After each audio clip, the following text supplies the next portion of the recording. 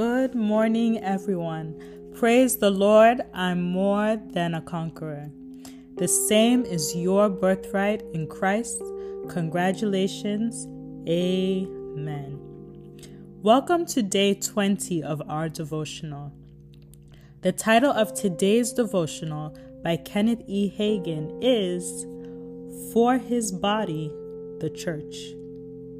And our anchor scriptural reference comes from Ephesians chapter 1, verses 19 to 23. Grab your Bibles and let's read this verse together.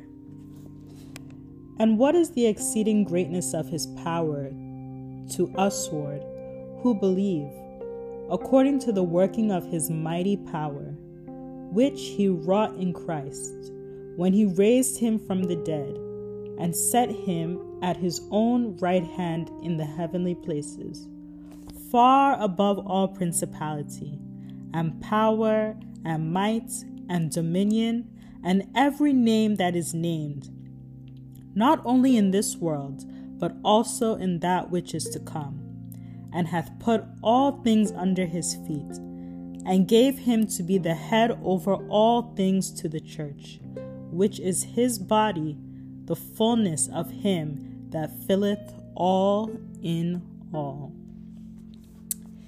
In every place where the Bible mentions the name of Jesus, it also refers to his body, the church, because the name was given to Jesus so that the church might use it.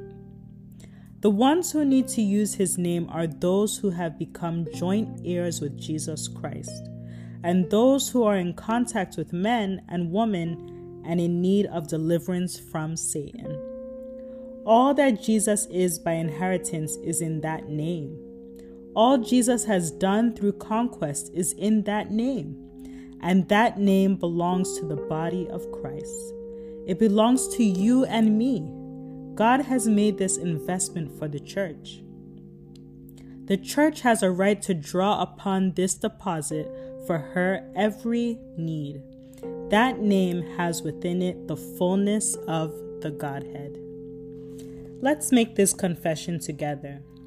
I have a right to use the name of Jesus against the enemy.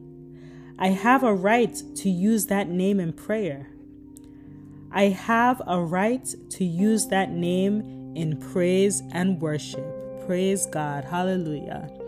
I pray you all have a wonderful and peaceful day. God bless you, and talk to you again tomorrow.